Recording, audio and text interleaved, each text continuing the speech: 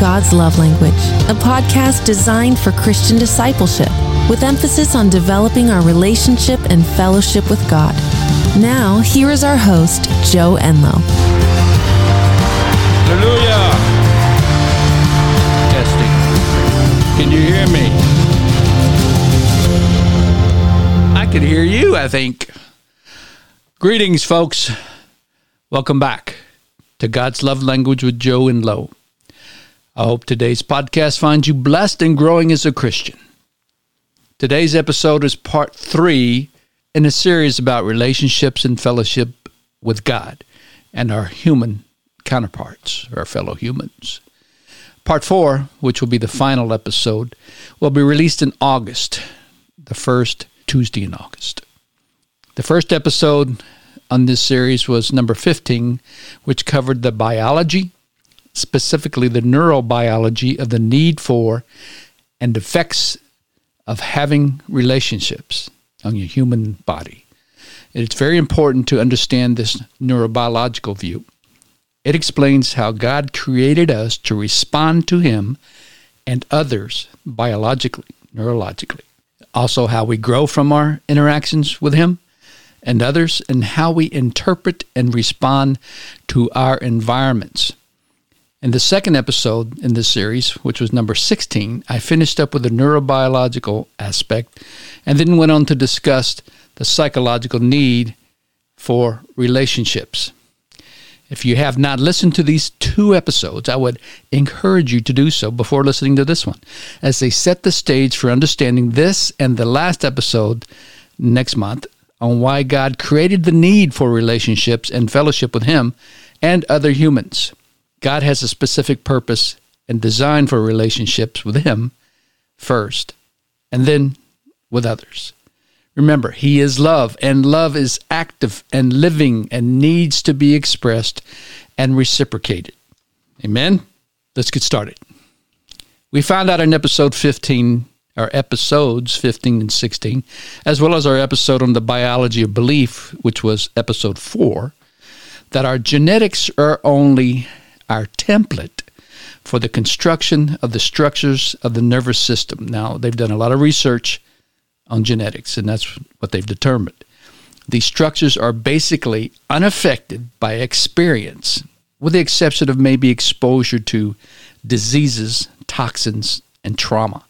The second level of genetic involvement, called genetic transcription, controls the experience-dependent aspects of the brain's development by allowing the brain to be shaped and reshaped by learning.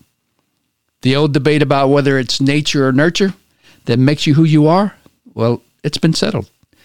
It is both, but with nurture experience being the most influential in a healthy individual. The good news about all this is you can always change. You can renew your mind, as the Bible tells us to do as when we become Christians. You can make changes to the way you think and act until the day you die. In other words, you can teach an old dog new tricks. Now that science is catching up with the Word of God in this area, why would God make the brain and body to work this way? To find our answer to this, we must first understand, to the best of our ability, who God is. Along with my own beliefs, I will also use the ideas of some of the best-known scholars in theology and the corresponding sciences. Who is God, and how do I get to know Him? Since this is a discipleship podcast, I assume that everyone listening is a Christian and believes that God exists. That point will not be argued here. What we want to know is, what does the Word tell us and imply about who God is and how to have a relationship with Him? As Christians, you have taken the first and most important step, accepting Jesus as your Lord and Savior. That is only the beginning of our journey and life's purpose. A relationship and fellowship with God, that is all that Jesus desired while here on earth, so should we. Also, be encouraged. God prompted you to seek Him, not the other way around. He desires to have a relationship and fellowship with you. So you don't have to worry about if he likes you or he cares about you, because he does. He sought you out. Many Christians only operate in that first stage of Christianity, though. They accept Jesus as their Lord and Savior, then kind of settle contently with being saved and doing a little good here and there, good things when an opportunity occurs. It is safe and secure there, and it really does not require much of a life change. But life change is what being a Christian is all about. When you acknowledge Jesus as your Lord and Savior, that means you will do His will and obey what He wants you to do. That is where the rubber meets the road and where many Christians hesitate. Well, I didn't sign up for this. I just want to be saved. I don't want to go to hell. But this is where the fruit bearing, so often mentioned in the New Testament, occurs when you put feet to your faith. Where renewing the mind happens, it's where you do the will of God, and where the ultimate reason for our creation occurs. It is where God gets glorified through the fruit that you bear for Him. We are God's senses on earth, and we were not created to sit idly by. We are to be imagers of God, have dominion, be fruitful and multiply, and to spread the good news of the gospel of salvation. That is what having a relationship and fellowship with God is at its core definition. God made it easy, by the way He designed us biologically and psychologically, easy if you desire it. There are two key positions that theologians take when it comes to knowing God. One is, to us as humans, it is impossible to fully comprehend God. Our minds cannot process full understanding of Him with our human limitations. The second position is, God is knowable. He can be known. It is like knowing your parents or your spouse. You can know them and know them well by human standards, but it is impossible to fully comprehend who they are based on every single experience and reaction to those experiences that has shaped them into who they are today or were. It's even more complex with God. Now, there are some scriptures, Job 11:7, Isaiah 40:18, John 14:7, and 1 John 5:20 that kind of bear this out. It must also be pointed out that what you know about God is acquired differently than all other knowledge. You cannot know anything about God unless He chooses to reveal it to you. Charles Rowry, in his book, Basic Theology, puts it this way. If God did not initiate the revelation of Himself, there would be no way for man to know Him. Therefore, a human being must put himself under God, who is the object of his knowledge. And other scholarly endeavors, when we do the experiments and so forth, the human being often places himself or herself above the object of his investigation. But not so in the study of God. You, as a Christian, have been called and chosen by God, and therefore He is willing to reveal Himself to you. All you must do is ask. Then you pursue Him through daily study, prayer, investigation of His creation. That'll tell you a lot about Him. The Holy Spirit will then guide you and teach you. As Rowry reminds us, to know facts about a person without knowing the person is limiting. Think about a favorite historical individual. Mine would be King David. I can know facts about him, but I don't really know him, so I have limits. Rowry Arsel says, to know a person without knowing facts about them is shallow. Some of you did not listen to my first 2 episodes where I gave facts about myself. Just listening to any of my podcasts after those first 2, you would not understand who I really am. God has revealed many facts about Himself, all of which are important in making our personal relationship with Him close, intelligent, and useful. Had He only revealed facts without making it possible to know Him personally, such factual knowledge would have little, certainly not eternal, usefulness.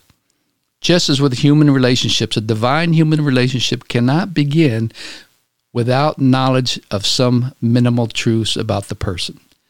Then the personal relationship generates the desire to know more facts, which in turn deepens the relationship, and so on.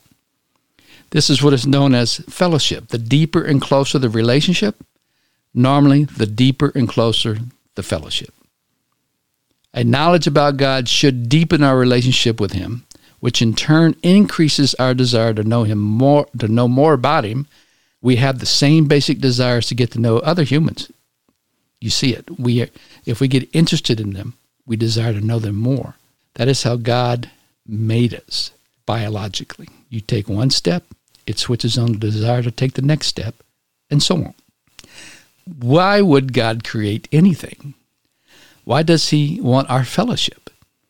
The whole idea of God creating any creatures, whether in heaven or on earth, especially with all the difficulties He experienced with both types of creations, spiritual beings and humans, does not seem to fit the idea of a great and mighty God, at least not after each of them rebelled.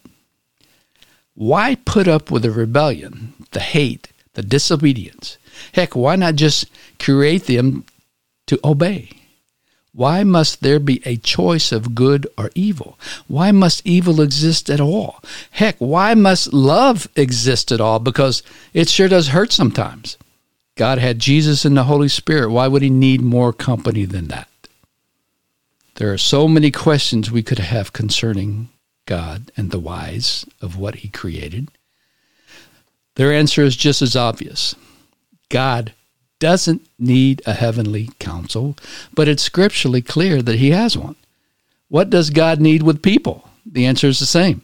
God doesn't need people, but He uses them. God is not dependent on humans for His plans. God doesn't need us for evangelism. He could save all the people He wanted to by merely thinking about it.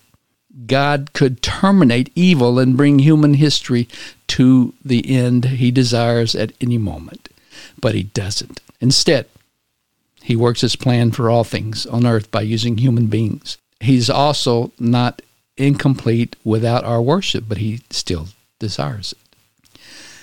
As God was challenged by Satan in the book of Job, where Satan believed Job would turn on God if God took away His favor and protection of Job, I have a feeling that Satan probably said the same thing about humanity after our creation.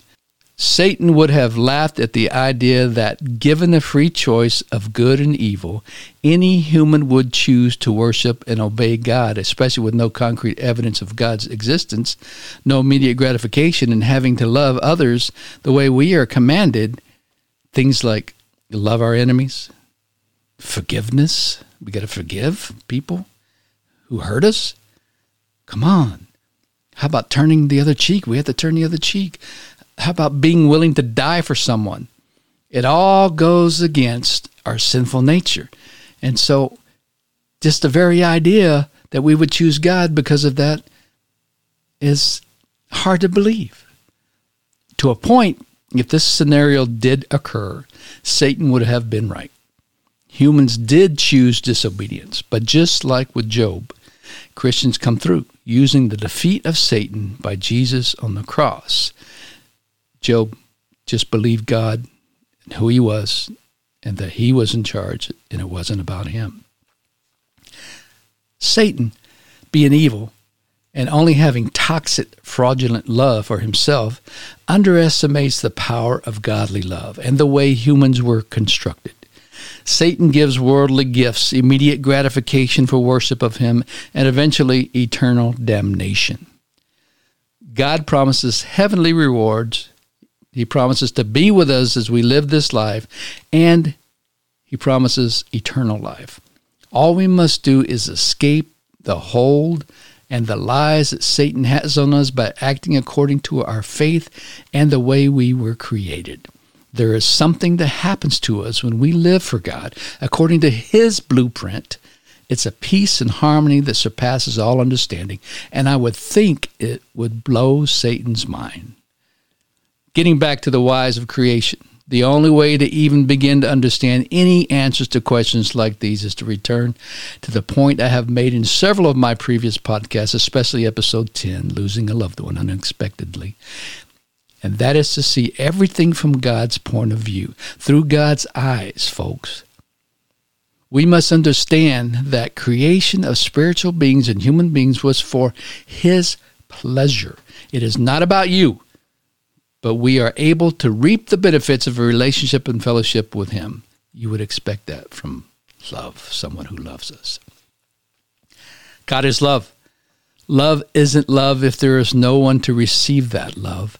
Love demands that it interacts with others. Love grows when it interacts with others, just like the cells within us grow with our interaction and experience with God and others and our environment. It sets our religion apart from all other religions. Nowhere else does the founder of a religion seek out its creation for relationship and fellowship, sacrifice His Son, His only Son, and then guarantee benefits for obedience and a chance to be immortal when all is said and done. Since God is love, He is happiest and glorified most when He shares that love. Basically, that is His personality. It's love.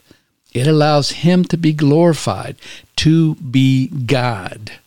When His love glorifies Himself, that's what God is love. That's why He gives so many commandments about loving. Imagine having all the power, the glory, honor, and praises in the world, the universe. What would you do with it? Because of whom God is, love, He chooses to allow us to partake in all of it, to share with us, using us as instruments, as imagers to the world, and then we are in line to receive all that He has as an inheritance as adopted children of God. The more obedient to His will, the more reward, the more love He showers on us. We can never outgive Him. Our deliberate act of obedience to God's will is elevated because while we have a choice not to obey, while we can choose to act accordingly to our sinful nature, act according to our own selfish desires, act according to our will, we put all that aside to obey His will, just like Jesus did, to bring glory to Him. Dwight Edwards, founder of Revolution Within, put it this way: God wins our affections, gains our worship, and garnishes our praise through something far more powerful than earthly goods.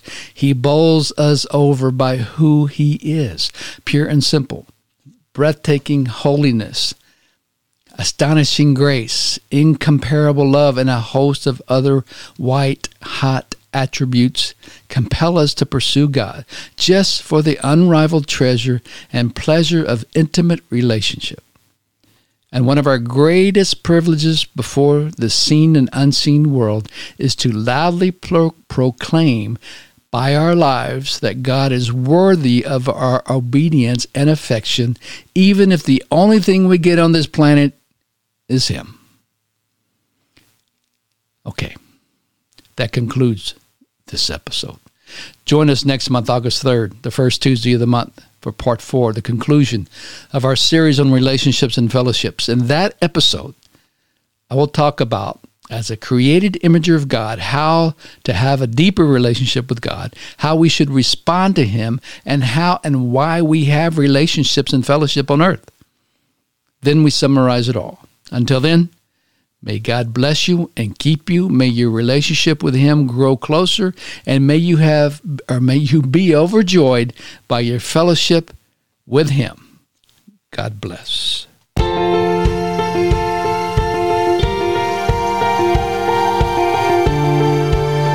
Thank you for listening to today's teaching.